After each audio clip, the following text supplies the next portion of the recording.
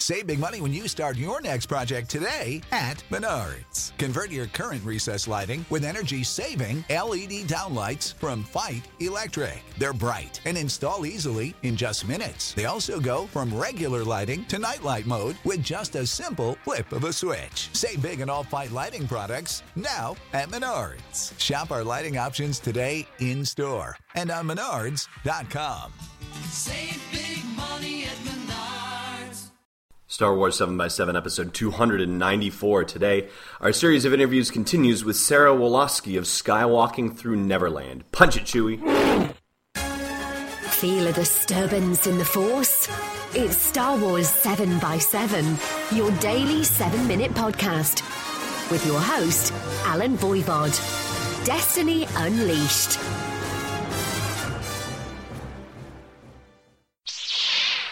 Hey, Rebel Rouser. I'm Alan Voivod. Welcome to Star Wars 7x7, and we are kicking off with a fun fact brought to you by the Birthday Fairy again, the belated Birthday Fairy. I can't believe we missed this one. You know, sometimes I amaze even myself. Wait, what? How was this well, never mind. The birthday we missed is that of none other than George Takei. George Takei had a birthday on April 20th, and for those of you who don't know, he played the voice of Neimoidian General Lock Durd, great name, in the Clone Wars cartoon series, the genocidal, smarmy, and did it very well. And of course, that actually marked the first time that a major character from either of the two Star Trek, Star Wars franchises crossed the line into the other franchise.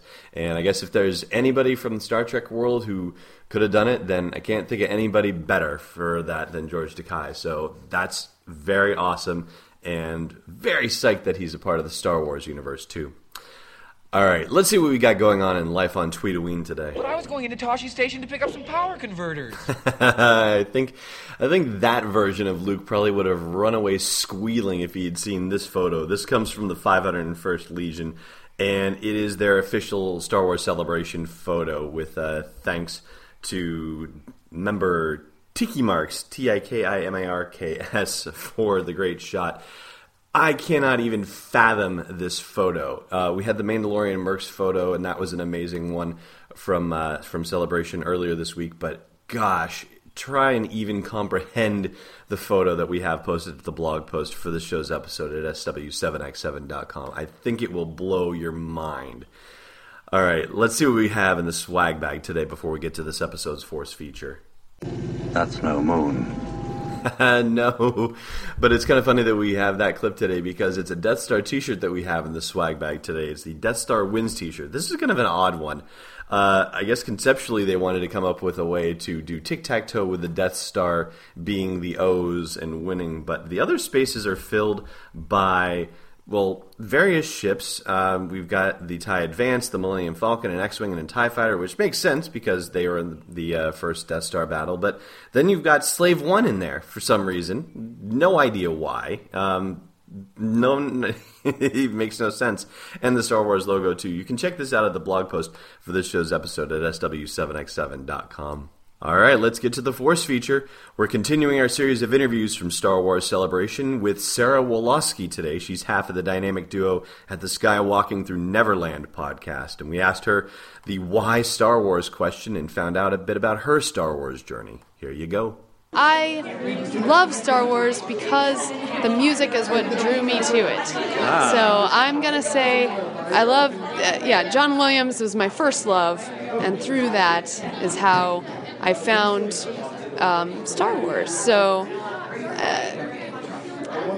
did it lay dormant in you until you decided to start Skywalking Through Neverland, or how you carried it through, or how did it become the genesis then, or did it play in the genesis of the podcast? Oh, okay, yes. So that's there's kind of a long answer to that, but I'll make it a little short. When I grew up in an era, I was born in 81, so I kind of grew into Star Wars in the dark times when no one knew them, and I saw them on VHS and when I was about 10, and that's when I loved Star Wars. And then back in college, I was with a bunch of friends who loved Disney, so I would go to Disney a lot. And my Star Wars fandom went in the back burner because I didn't really have any friends that I was hanging around with regularly who really loved it. But then when I met my now husband Richard, we actually met at a Halloween swing dance, and he was dressed as Anakin Skywalker. This was in 2005, and so through that, I actually went up to him and said, "Can I dance with the Jedi?" And so through that, we got together. We were pretty much, after that dance, it was like, okay, yay, we're together. And so he has always been a Star Wars fanboy, saw it when he was 8 in 77, and he brought out, again, that love of Star Wars in me, which I had. It was just laying dormant. He awakened the Force in me, if you would, and then I had all this fun Disney love, so through the two kind of melded with both of us, and we decided to start a podcast because we had a fan film that we had created and no outlets to get it out there. Okay. So that's why our particular podcast, Skywalking Through Neverland, is very fan-focused. Like, people will come to us, hey, we're doing a fan film, hey, we're doing a Kickstarter, hey, we're whatever, and we'll, try to promote them. If we can't get them on our show, we'll at least promote them on our Facebook page or Twitter, so anything we can do to help fans helping fans, it's what we love to do. There you go. Thanks, Sarah. And you can check out links for Skywalking Through Neverland at the blog post for this show's episode. Hey, Rebel Rousers. Do you have a dock that you drop your phone into to play podcasts or stream music? I do, and it was supposed to make my life more convenient, but I have to walk over to it every few minutes for phone calls or text messages, or to clear out notifications announcing that my troops were finished training in Star Wars Commander. But then we got the Cool Stream Duo, a little device that plugs into the 30-pin adapter on our music player and connects to my phone via Bluetooth. And voila! I've freed my phone from the dock while the podcast plays on. It's inexpensive and it works. Check it out at CoolStreamDuo.com. All right, time to knock that trivia question out of the park. I find your lack of faith disturbing. Last time we asked you what center on the second Death Star confirmed code clearances, and that was the command station.